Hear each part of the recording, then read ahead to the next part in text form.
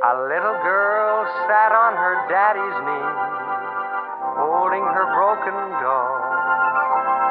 Her mother was fixing herself for a spree down at the community hall. And as that old wood fire died, she looked at her mother and cried. Don't play bingo tonight, Mother. Stay home with Daddy and me. Don't play bingo tonight, Mother. We need your company. Poor Daddy sits nightly with tears in his eyes, just wondering if you will come home with first prize. Don't play bingo tonight, Mother. Stay home with Daddy and me.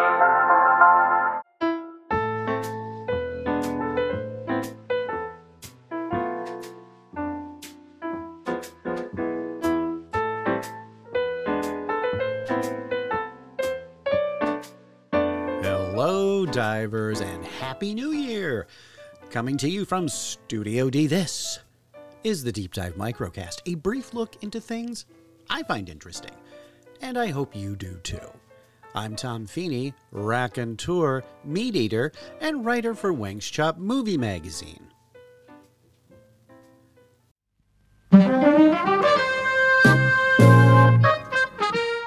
The month of December means many things to many people. Typically, most folks have their minds on the holiday season. However, the final month of the year holds other significant events as well. Did you know that the 2nd of December is National Fritters Day? Or that December 7th is National Cotton Candy Day? Sweet. The first week of the month is National Hand Washing Awareness Week.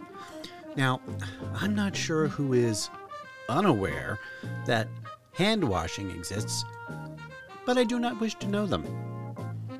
Most importantly, though, at least in regards to this podcast, December is bingo month. No, I'm not talking about Bluey's little sister.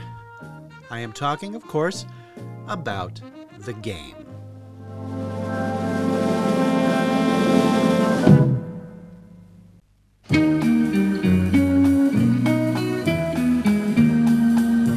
You know, the one with all the cards and the balls with the numbers and all that.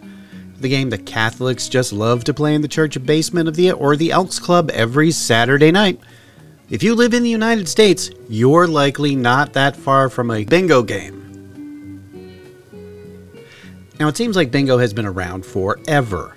When I was a kid, my mom would spend hours playing a version of bingo called Skillo. It was just like bingo, except it was a giant wheel picking the numbers instead of a random ball. Which leads me to this question. What is bingo? Well, allow me to explain. The game is typically played with a set of numbered cards and a caller or host who randomly selects numbers and announces them to the players.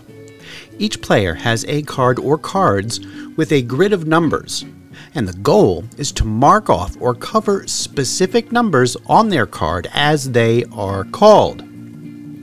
The game begins with the caller drawing numbered balls or using another random method to select numbers one at a time. Players mark off the corresponding numbers on their cards, and the first player to complete a predetermined pattern, such as a line or diagonal or a full card, shouts "Bingo!" to signal their win. Probably not that weirdly, but they will say bingo.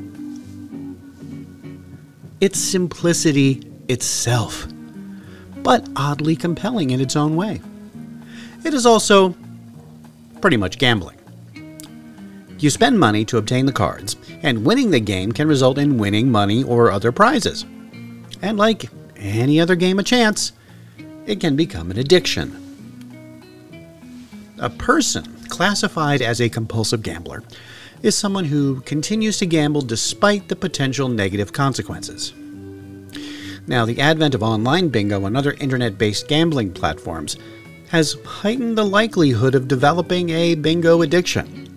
primarily due to the increased accessibility. While many people initially engage in online bingo and other forms of gambling for entertainment, the ease of access can lead to compulsive addiction. This addiction not only poses a threat to the individual's life, but can also adversely affect the lives of their family and friends. But to be honest, that's really the only dark side to the game I could find. Now, if you're interested in a more in-depth look at the kind of sort of darker side of bingo, check out the YouTube channel Real Stories. There's an interesting documentary called The Risky World of Hardcore Bingo. It's an eye-opener and a little depressing. As I said before, it seems like bingo has been around as long as anyone can remember. But realistically, the game we know of as bingo began around 100 years ago. Now, the first record of the game that I was able to find in my research was from the Huntington Press newspaper in Indiana. There was a feature in the April 11th, 1923 edition that mentions the game. The bingo booth was a center of novelty. The awards at this booth, which would constitute the stock of a well-managed variety store, are only well worth the price. The object of the game, and which is intensely interesting, is to cover 5 numbers in a row on a, quote, bingo card, using the like numbers called out by the judge. Men, women, and children flocked to this patience-trying feature. The excitement was immense, and at times verged on hysterics for some women who had but one number to fill and have some other person beat them out by one figure. The nerve-wracking suspense is terrible, and I wouldn't advise anyone with a weak nervous system or the same kind of mind to try it. Others will find it a good place to spend some time and coin.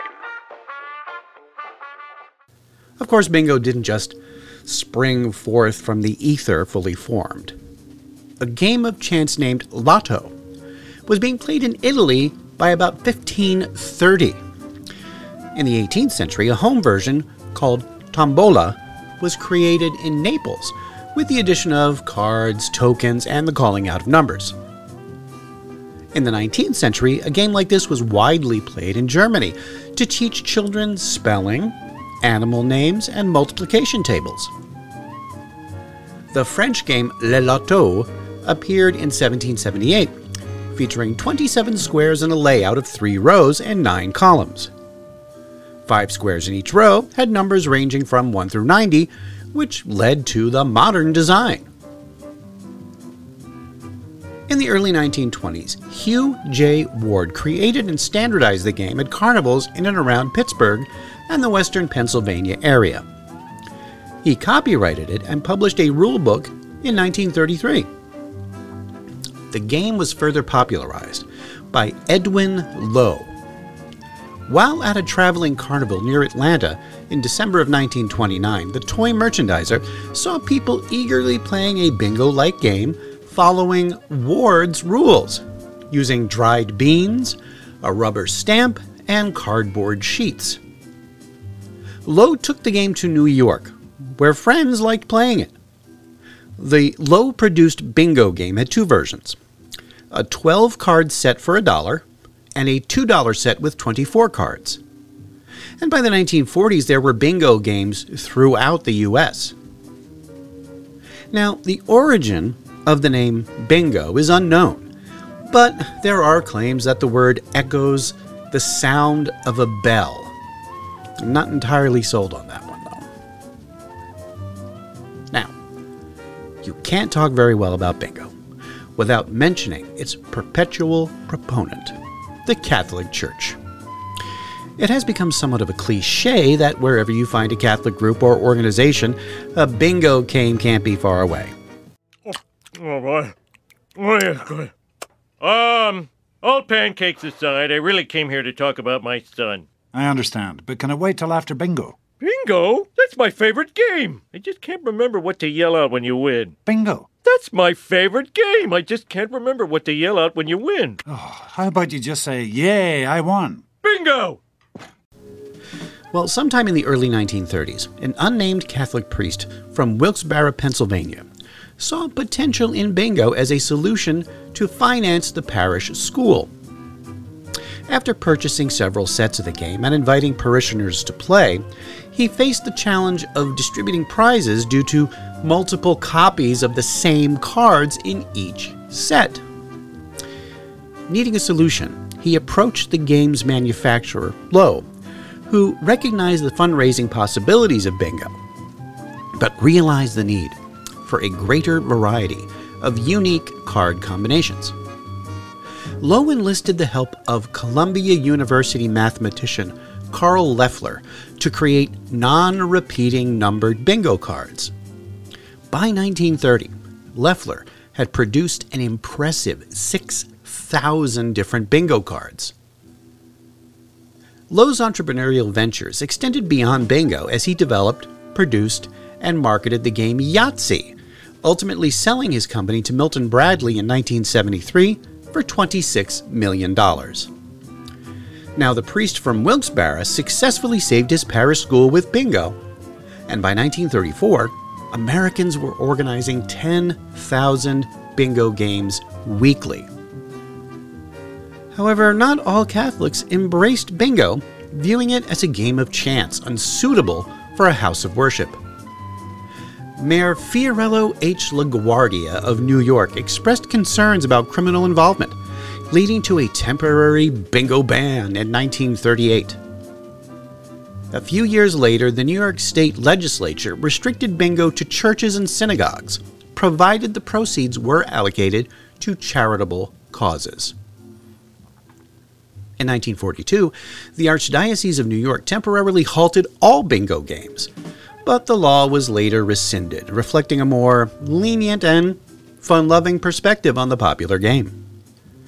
Sure, there's the stereotype of the rabid bingo fanatic, some old lady with huge glasses, wearing a house coat with a half-finished cigarette dangling from her mouth, wheezing, "Bingo!" with her inflamed bronchial tubes. But these days, bingo is a global sensation. Online games like Bingo Blitz and Bingo Bash give anyone with a computer or a smartphone a chance to play, even if you're someone who doesn't like being in a large, smoke-filled church basement. The sheer simplicity of the game itself, coupled with the communal setting and the thrill of possible winnings, has certainly made bingo a quintessentially American pastime.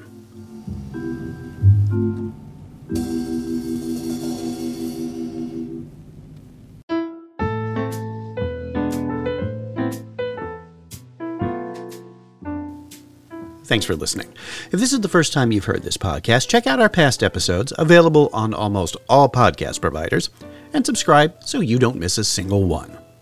If you like what you hear, write a review. We'd love to know what you think.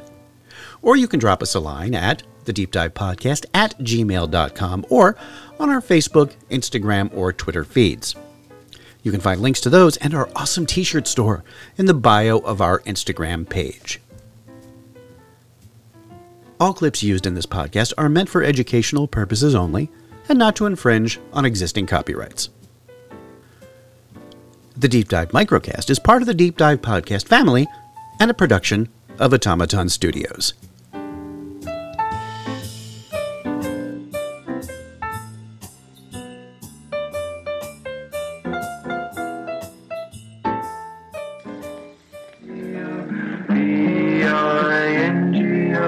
B-I-N-G-O, and bingo was his name.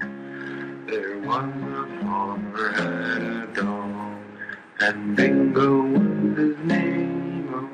B-I-N-G-O.